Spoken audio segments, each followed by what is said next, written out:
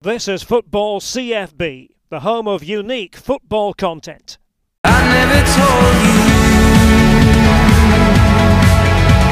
you scared off the vultures. I never told you, you scared off the ghosts living in my head that lay lonely in the dirt, that lay lonely in the dirt until I found a rose. Absolutely honoured to say that we're joined on Football CFB today by one of the most successful managers from Ireland. This man has won the League of Ireland 5 times as a manager. He won the league 3 times with Shelbourne and twice with Bohemians. He's also won the League of Ireland Cup competitions numerous times. And as a player, he also won the trophy that matters in the League of Ireland, and crucially also won the Northern Irish League and the Irish Cup with Linfield as well. He's now general manager of Linfield, and that man is Pat Fenlon. Pat, thanks for joining me. No problem at all, Colin. The first question I've got for you, Pat, your job title now is general manager at Linfield. What does that role look like on a day-to-day basis? Busy, on a basis, particularly at the moment with everything that's going on. So, it's basically, I suppose, running the club from the top end of the club and reporting back to a board of directors. So it's a busy role. Like I said, I'm 2 years in the job now this month. Thoroughly enjoying it. Fabulous football club that I played for in the 90s as well. So it's a busy role. It gives me an insight into a completely different side of football that I would have had previously through playing and managing. But like I said, it's a real enjoyable job. And in terms of that day-to-day basis, you've talked about how busy it is. The club's got a really exciting young manager in David Healy, who's known to so many, not only in Northern Ireland, but across the world for his Premier League career and, of course, his national team career. What's it been like working with David as a manager? Yeah, it's been excellent. Since I've gone in, we've been lucky enough. We've been successful, and David's been successful with his squad and his staff. And like you say, he's a very young, vibrant, energetic manager, and he started off his career really well at Linfield, and I work really well with him. Our offices are side by side at the stadium, so we have a good working relationship at the moment, and hopefully go from strength to strength. He puts in a hell of a lot of work in relation to his role, and I'm there to obviously help him and give him as much advice and help as I can.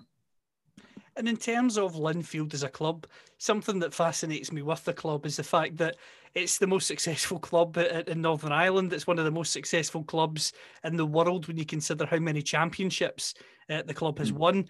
What's it like when you're managing or being the general manager at a club like Linfield when the expectation is to win every single week? I think I'm fortunate that I played at the club, obviously in the 90s, and I'm aware of the pressure that comes with the club. It's a big football club in Northern Ireland, and our ambition is to grow it even bigger.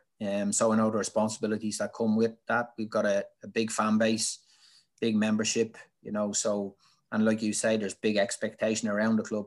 But I think I've been lucky enough in most clubs I've played for or managed that's always been the case, that there's been expectancy, and it's no different at Linfield. It's probably more so at Linfield, because when Linfield play, no matter who we play, we're expected to win. And in terms of yourself, Pat, when you were a player, you had your fair share of success in terms of winning league titles when you were at St Pat's. You also had league title success at Shelbourne, a league title with Linfield, of course, as well. Cup success with Bohemians, Shamrock Rovers, among others. How do you reflect back in your playing career? Is it that winning mentality you had as a player during your career in Irish football, both Northern Ireland and the Republic of Ireland, that really made you want to become a manager?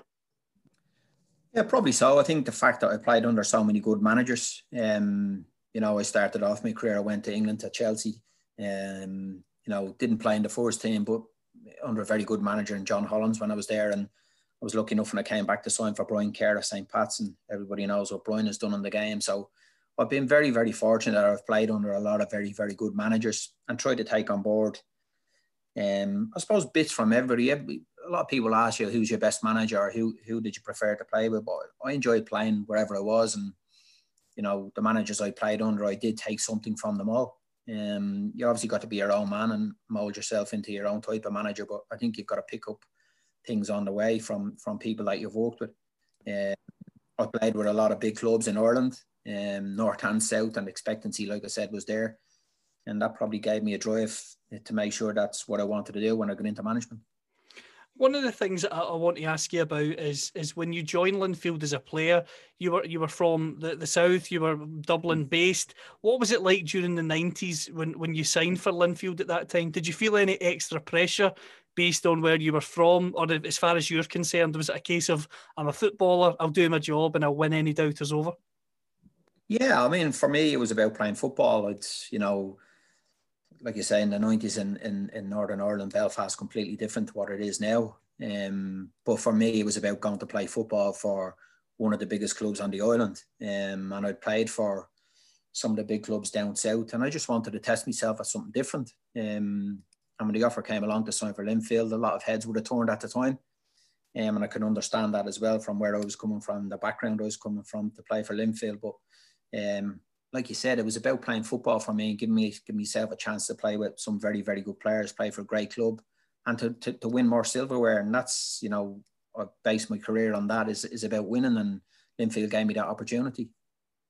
And in terms of your playing career, Pat, and your playing style, most people listening to this may remember you mostly as a manager, of course, in the spells that we'll come to soon. How would you describe your game? Because when you look at your statistics, a goal in every 4 from midfield is pretty impressive. Yeah, well, probably when I went away to England, I went away as a striker. So that probably helped me in relation to goal scoring. As I developed over the years, I probably wasn't the biggest and I wasn't the quickest to play at the top end of the pitch. So I ended up dropping back and I played on the left side of midfield. And then when I signed for Bohemians, I ended up being a centre midfielder.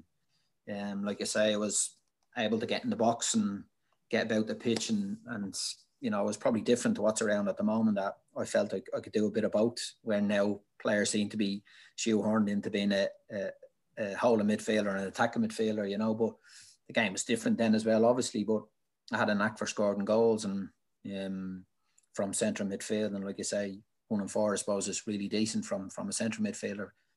So I would have said I was a decent player at the level I played at. And I would have worked really hard on my game all the time. And in terms of yourself, one of the things that again fascinates me about your story is the fact that when you take over the Shelbourne job, you're player manager. What's that role like? Is it difficult to manage when you're going from playing alongside teammates to then being the boss?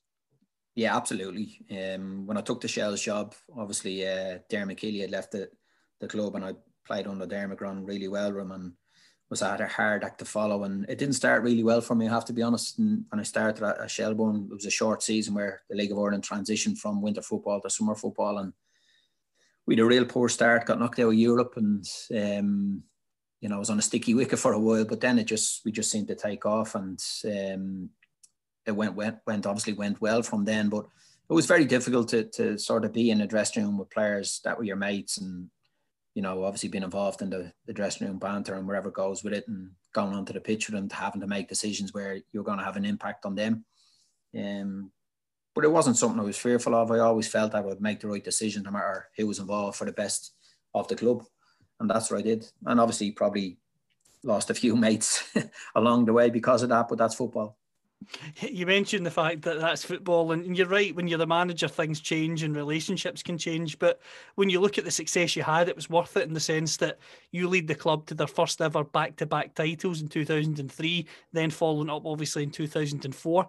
What was it about the team that you built then that you think helped make it so successful? Because as I say, to get back-to-back titles in any league is some achievement. Yeah, it is a difficult thing to do, because I think, in fairness, I inherited a good team. I had a very good backing from the people at the club. We got some fantastic players when I was there as a player, and some of them are obviously still around when I took over as the manager. And we built a squad that we felt could not only perform domestically, that we wanted to try, I suppose, change the mindset of the team we had going into European games. I played in Europe a lot of times with League of Ireland clubs, and we had taken we'd done well in a lot of the games, but fitness levels obviously was an issue for us, and Shells had gone to a full-time model.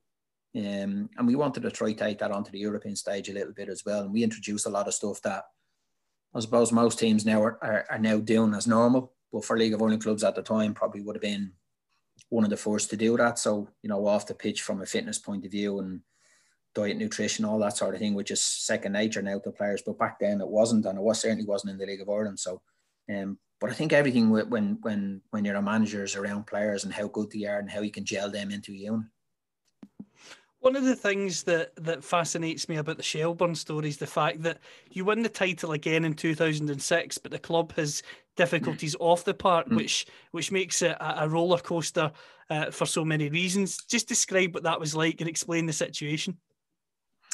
I think the one thing that the players, like you said, we won the league 3 and 4 back to back, and then we're disappointed the next season where we felt we didn't get to the levels we should have, and then to go and win it again in 2006 on the back of players not being paid maybe for 10 or 12 weeks, staff not being paid for longer periods than that. So it was really difficult, and to be able to get a group of people to stay focused and stay mindful of what the goal was for us, even on the back of the fact that they weren't receiving salaries at the time, was some achievement. And I don't think that team ever got the credit it deserved because of that, because when you're in that situation, it's very, very difficult to manage a team. It's not something that you're given on coaching courses or any of the license that you do to prepare you for that. But we were just able to keep everyone together and go on to win the league that year, which was some achievement, to be fair to the players. And see, because of that tough nature of that season, getting the title, obviously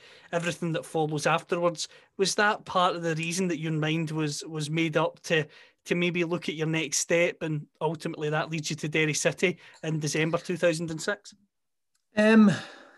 It's probably not something I really had focus on. I'd spent, I think, 9 or 10 years at Shelbourne at that stage, both as a player and as a manager. I had a great relationship with Ollie Byrne, who was running the club at the time, on the board.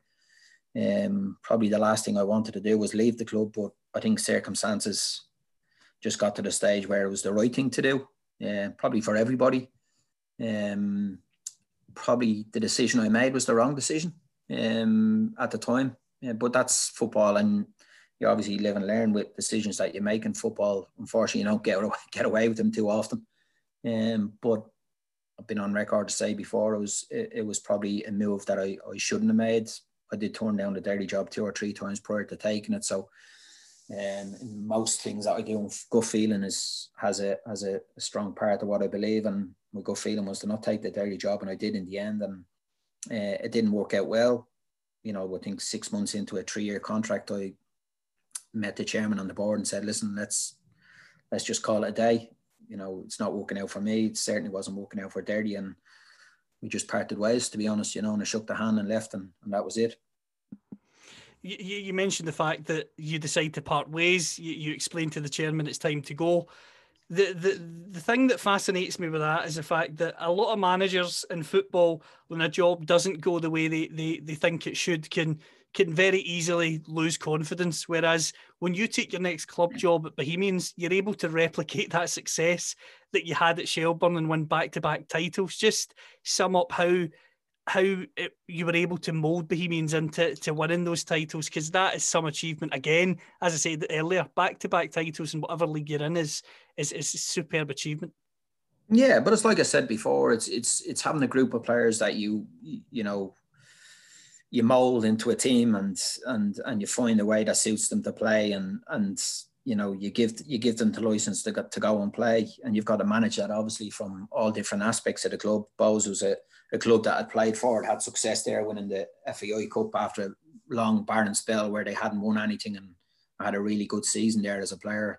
A few seasons before I went to Linfield, so going back there as a manager was easy for me. I knew a lot of the people still around the club. They had good players at the time, and we're knocking on the door a little bit then. But again, just the success was down. It's down to when you've got good players, you've got to be able to like I said, mould them and give them a license to go and play and find a system and a formula that suits them and manage it. Then it's managing both on and off the pitch, and that's what we did. And you know, it was a great time at Bows. Like you said, we won a double, we won back-to-back leagues, we won a Setanta Cup, League Cup, you know, so it was a brilliant period of success for the club. And in terms of the league title, the first of those titles was won by a 19-point margin. See when you're managing a club, obviously when you've won many league titles, winning titles, I imagine, is always a great feeling. But when you win it as convincingly as you did in that first season, or the first time you won it with Bohemians, does that really make it even more special? Because you know there's nobody at all that can possibly dispute how well the team's done over the course of a season. No, and it's unusual because the league that year had some really good teams in it. You know, there was money around the league at the time, but we just went on a run of form that was incredible. We had a very, very good squad, very strong squad. Like I said, we were scoring goals for fun, not conceding any goals, and we just ripped it up, I suppose, for the want of a better word, in that season. And again, the credit should go to the players for that, because they were relentless in making sure that we got over the line early and then keeping it going. So, but again, really, really, really good players, and that was proven by obviously what they did in their careers. You know, both back in Ireland, and some of them went further afield, and we had some smashing players at the time. In terms of the players that you had during that spell at Bohemians, who were the real standouts in terms of working with them in the training field every day, and of course turning it into form on a Saturday or a Sunday as well? Yeah, well, listen, you know, I've been fortunate enough that I had a captain that was at Shelbourne with me, Owen Healy, that was at Bows when I took over at Bows, and he was there at the time, and was just an inspirational leader for the group. Brilliant captain, both on and off the pitch. Again, like I said, it's finding a formula in a way that suits people to work, and Owen was a proper leader in the dressing room. Good player as well, really good defender, but had a will and a desire to win. And I tried to instill that into the team. And when you have someone like him leading that for you, then it becomes a lot easier. We had some very, very good young players. We had, Gary Deegan, who I would have had previously at Shells and then at Hibs as well, was part of that team. Brian Murphy, fantastic goalkeeper, went and had a good career in England. You know, right across the team, Jason Bourne, Glenn Crowe, all players that are League of Ireland, you know, played at a higher level as well, both of them, but proper League of Ireland players and really, really good players at that level. And it was just that we had a blend of a team that was very, very strong. We brought in a couple of outside players, Joseph N'Doh, Cameroon international, and Mindaugas Kolonis, Lithuanian international, and they just added something different to the group as well. So it was a real good blend and mixture. Young striker Paddy Madden, who's doing well for himself, still in England, scored a goal. So really good squad. There's been lots of speculation, obviously, during your time when you were in the League of Ireland and being successful. You go to Hibs eventually, but before we talk about Hibs, how close was the move to Dundee United? Because they were desperate to appoint you in 2010.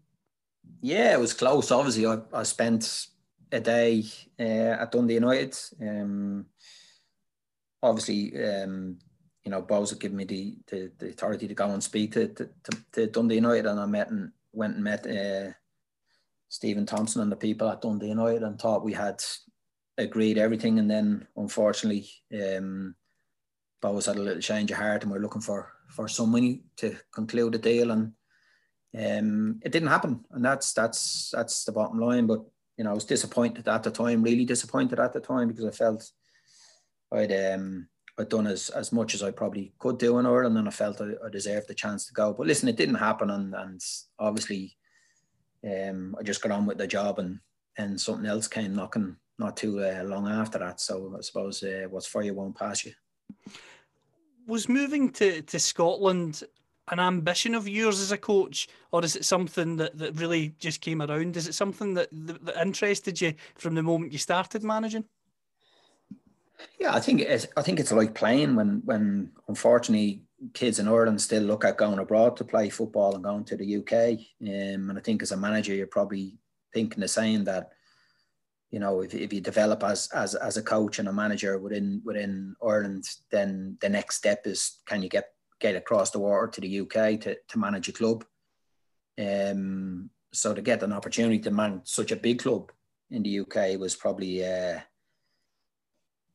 something that I didn't expect. I mean, I'm not sure. Again, people in Ireland, Hibs is a massive football club, and I did have a chance to join Hibs previous to when I did join them, but that didn't happen for another reason. So, but to get that opportunity was fantastic.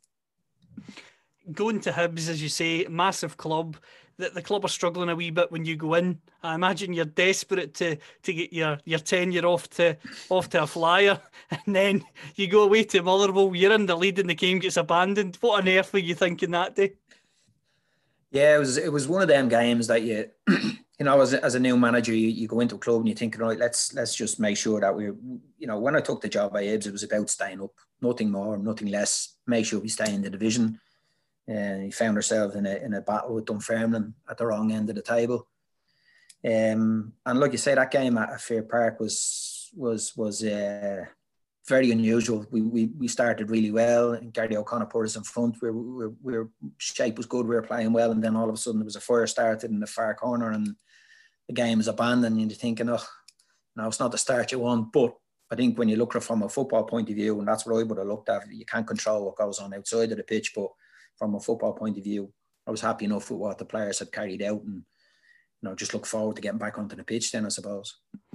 You were able to keep the club up that season, and one of the things I want to ask you about was how on earth did you manage Gary O'Connor and Leigh Griffiths together? Because those are big characters. Yeah, listen, both big characters, but both very, very good footballers. I've been on record to say that Leigh is probably the best player I've managed. He's just an exceptional talent. Gary at the time was probably coming to I mean the end of his career, but he'd had a lot of injuries and he was struggling a little bit from that regard. But Leigh was a player that you just was a joy to work with. You know, people looked from the outside at the time, maybe thought he was a handful, but not for me. He was just a joy to be able to get on the training pitch with him. He didn't want to get off the training pitch. He just wanted to get better all the time. It was about scoring goals for Leigh. Obviously off the pitch, he was a young boy making mistakes, and I was trying to guide him in that regard rather than chastise him all the time. It's just try to put him in the right direction, not just as a footballer but as a person. And fortunately enough, it's worked out really well for Leigh. As I said at the time, he's a fantastic talent, and he's proven that. I think, obviously at Hibs at the time, and since he's gone to Celtic. One of the players you had on loan in that first season was Matt Doherty, who, as we know, is now at Tottenham. He's an established Premier League player and an established Irish international. He was also a lot younger at that time, but what was he like as a character? Because he's another one that we talked about who's had some career. Yeah, well, I had Matt. I was fortunate enough that I took Matt into Bohemians, and we played him in a friendly as a young boy against Wolves. Mick McCarthy and Dave Bowman asked me could I take him over for a week, and they did, and they signed him. As they say, the rest is history. So Matt was a young player when I had him at Bows. He was still a young player when I took him up on loan to Hibs, and I think he'll be the first to acknowledge he didn't set the world on fire. Had a hard time in the cup final like everyone else, but he showed the character he had. The one thing Matt has is he has a real belief in his own ability, which is great. And I think when you're a young player coming from Ireland, you have to have that. You have to have a belief that you're as good as anyone else. When you get into that situation, and Matt has that in abundance. He's obviously a very, very good player. Like I said, he's been one of the best players in the Premier League in his position over a 2 or 3 year period. So easy to manage as well. When you have a player that is full of confidence and believes in his ability, you just got to give him proper guidance, and hopefully we helped him along his way in his career. And a great semi-final victory over Aberdeen to reach the Scottish Cup final. The final itself against Hearts is obviously, you've been on record in the past to saying it was a really, really painful day, not only for you, but for the supporters. With the power of hindsight now, is there any way you can describe the nature of that day, or is it just one of those days where whatever you've planned just doesn't work, and for whatever reason the opposition just seem to have all the sort of luck and clinical nature on their side? Yeah, I don't think they had any luck on the day, to be fair to them. There's a couple of decisions probably could have went for us, but that's football and you take them. No, listen, I've been on record to say that, the cup final, the semi-final against Aberdeen was one of the best days I've had, because it's one of them days where I've been to Hampden as a supporter of another club on a lot of occasions before that, and was just, you know, to see obviously the Hibs fans so elated to get to a cup final. But the cup final was just a disaster. There's no other way. There's no other way of dressing her up, and basically the book stops at my door, to be honest. And is there lots of things you would have done differently? Absolutely.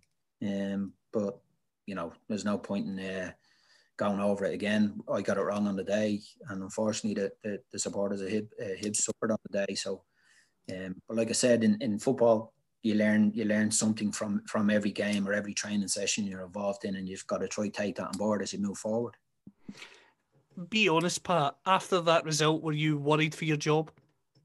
No. The one thing that I'd say about Hibs, and you know, the perception maybe outside might be different, but I had a great relationship with the chairman, Mr. Petrie, and he was brilliant with me. I have to be honest. He gave me all the support and all the backing, and including after the game back in Easter Road, because I was devastated. I have to be honest, absolutely devastated. You know, but he just said to me, "Listen, what you done to come, you did what we asked. You kept us in the division. The cup final was obviously maybe something we didn't expect at the time, but just said get on with the job, you know, and that's what I did. To be fair, like, so, you know, like I said before, Hibs is a great club, and as a board of directors, you know, gave me all the backing I needed."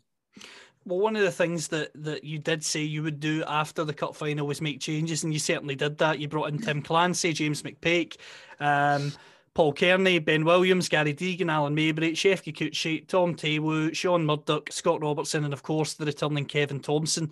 When you made those changes, how happy did that make you as a manager, as you mentioned there, about getting that back in to put a different stamp in the team that, as you admitted, you felt that you needed after that cup final, of course?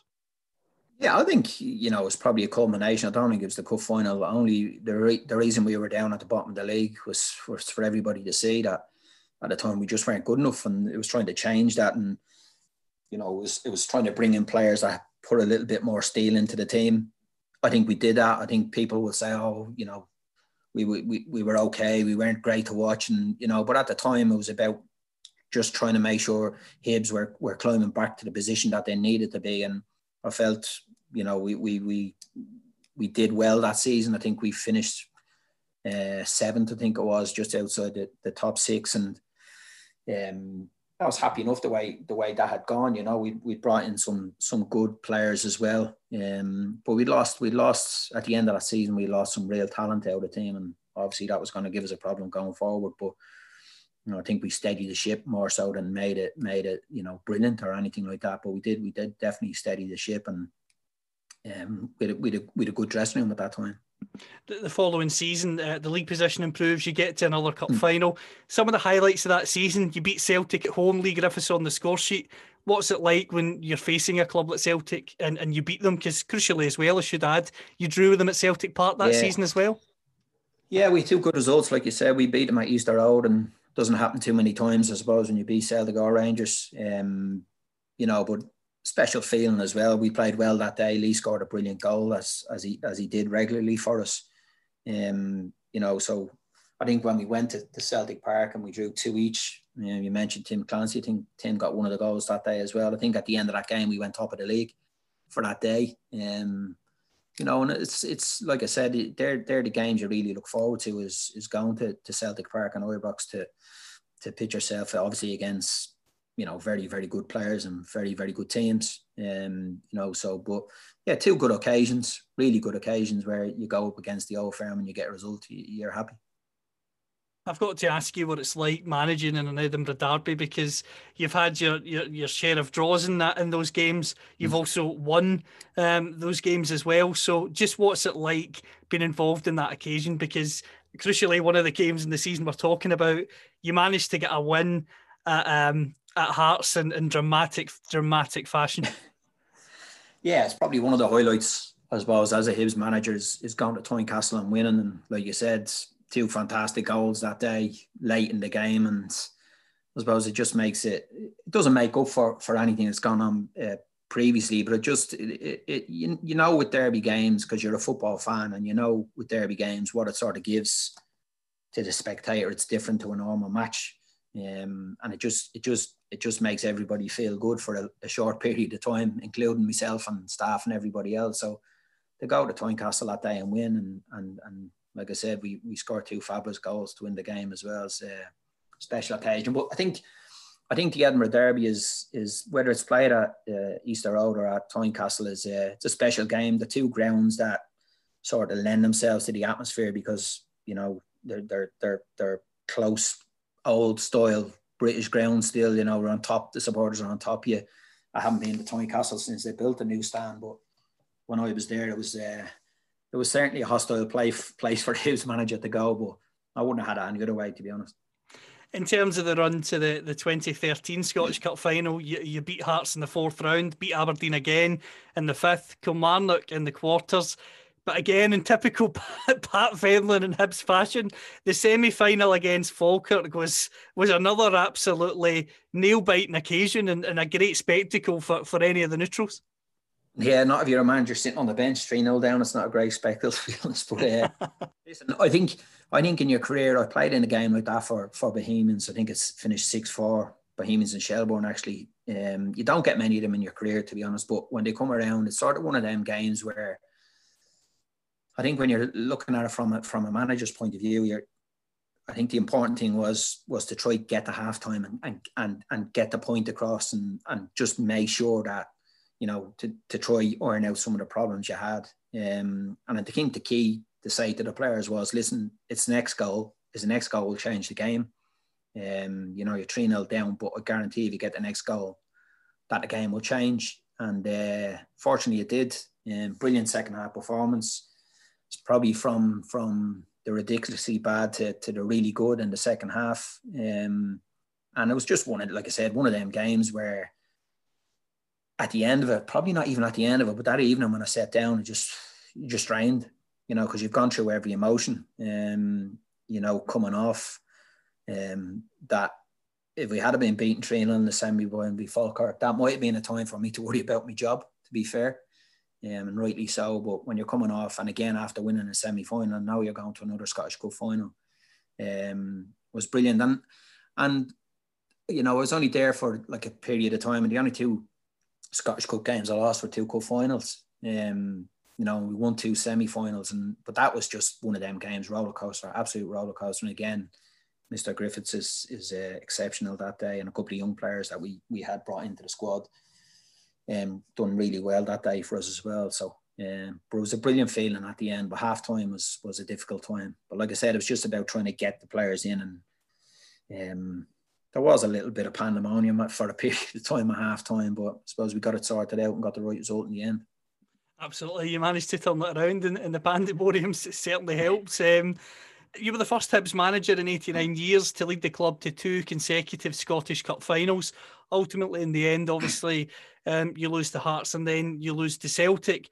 Is getting to the final a great feeling? But when you see that it's Celtic that are going to be joining you, and it's a Celtic team obviously on a high, they've clinched the league title, is that something as the manager of Hibs that day you think, oh, I just wish Dundee United somehow could have held on and beat Celtic because this is going to be tough?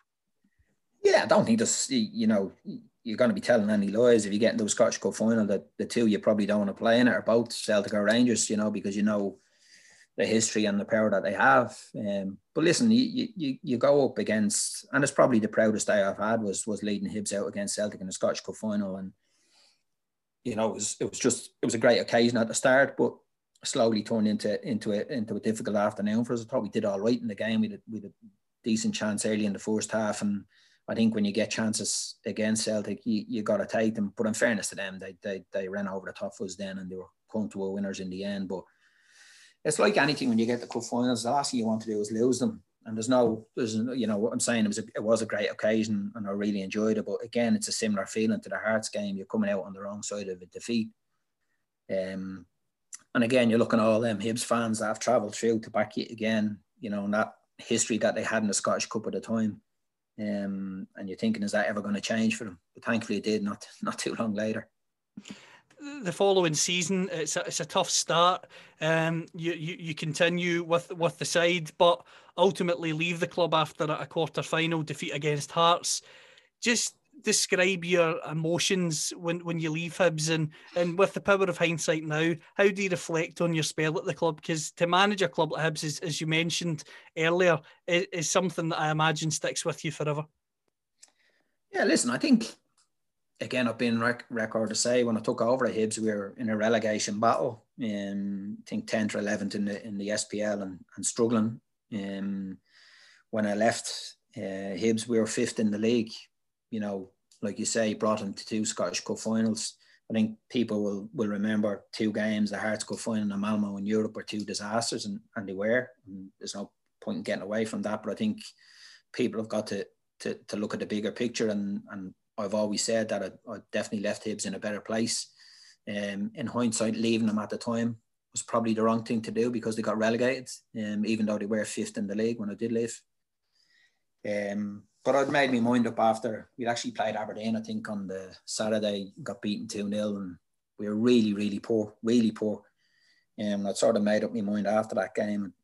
And you know, we were due to play Hearts then in this quarter-final of the League Cup, and we played really, really well against Hearts, and their goalkeeper was fantastic on the night. They scored a brilliant goal to beat us 1-0. And I was hoping that would have been the other way around, and I could have left with the team in the semi-final of the League Cup, but we didn't. And that decision was made again. Went to see the chairman and just shook his hand and said, listen, I think I've taken it to the point where the club's in a good position. We were still in the Scottish Cup. We were 5th in the league. And I thought it was a chance for someone else to come in, not like I did, where you were sitting bottom of the league, scrapping a relegation fight for a new manager, come in, like I said, sitting in that decent position in the league, come in and take it over and try to take it forward. You leave at that point, November 2013. You take some time out of the game before returning to management with Shamrock Rovers. What's it like when you leave a job, like a high-profile job like Hibs, and you take some time out of the game? Is it something that you felt was definitely needed? Because when you listen to certain managers over the years, Jose Mourinho obviously been a high-profile one, he always talked about the fact he hated being out of work. But then when he left Manchester United, he said it was probably the most refreshing thing that had happened to him and that he actually needed it. How did you feel at that point? Yeah, I think, you know, and again, people outside of Scottish football probably not aware. I mean, I definitely needed a break. It was even though Hibs was a brilliant job, it was a difficult job at times. And obviously, you're well aware of the demands of Scottish football. You know, the media demands is completely different to what something I was used to in Ireland. You know, so I think it's just getting a break from it and trying to recharge the batteries and get yourself going again and make sure that's what you want to do. You know, it's you know, when you leave a job in any circumstances, most times as a manager you're leaving, you know, you're either get sacked because it hasn't gone well, or you're going to take on a better job. In this case, it was something that I made the decision to leave Hibs. And that decision was to take a little break from it. And I did do that, and it was the right thing to do at the time. Returning to management with Shamrock Rovers, were you excited to get back to Ireland? Was that something that was part of the plan, or was it just a case of the job came up and you thought, you know, I quite fancy that, regardless of where it is? Yeah, no, I wasn't. There wasn't a case that I wanted to get back to Ireland quickly. But the job came up. It was a club that I supported as a young boy, still do. You know, when you get a chance to manage the team that you have supported, you know, when I was a young lad before I went to England, I supported Rovers home and away a lot of the time. So it was just a great opportunity to go and take the job. And again, thoroughly enjoyed my time at Rovers. You know, but it's like things when jobs come up for you, you got to weigh up where you think you are at the time and what you can do with the club that you're going to take over. And that decision was easy enough when it comes to a club like Shamrock Rovers. Again, a bit like Linfield, probably the two clubs that will argue between each other which is the biggest on the island of Ireland. And I've been fortunate enough to play for both of them and manage Shamrock Rovers, and obviously now be the general manager at Linfield as well. After the spell at Shamrock Rovers, you go into the sort of business side of football in terms of being director of football at Waterford, and obviously we come up to the present day and you're general manager at Linfield. In terms of that director of football role at Waterford, it was a big rebuilding job for the club. Was that just quite simply a project that was exciting? And what was the director of football role like for you? Were you ever involved in the training field, or was it strictly recruitment and talent spotting type role?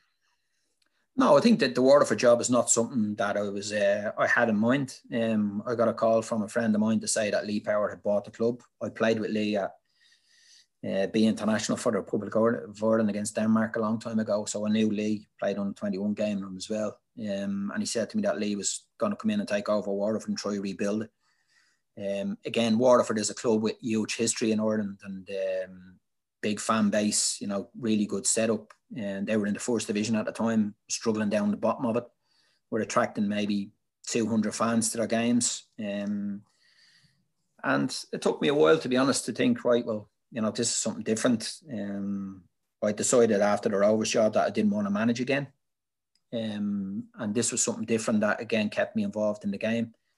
And when I met Lee and we had a discussion around and told me what he wanted to do, we wanted to obviously get Waterford promoted as quick as possible and try challenge for Europe, which was ambitious when you consider they were bottom of the first division at the time.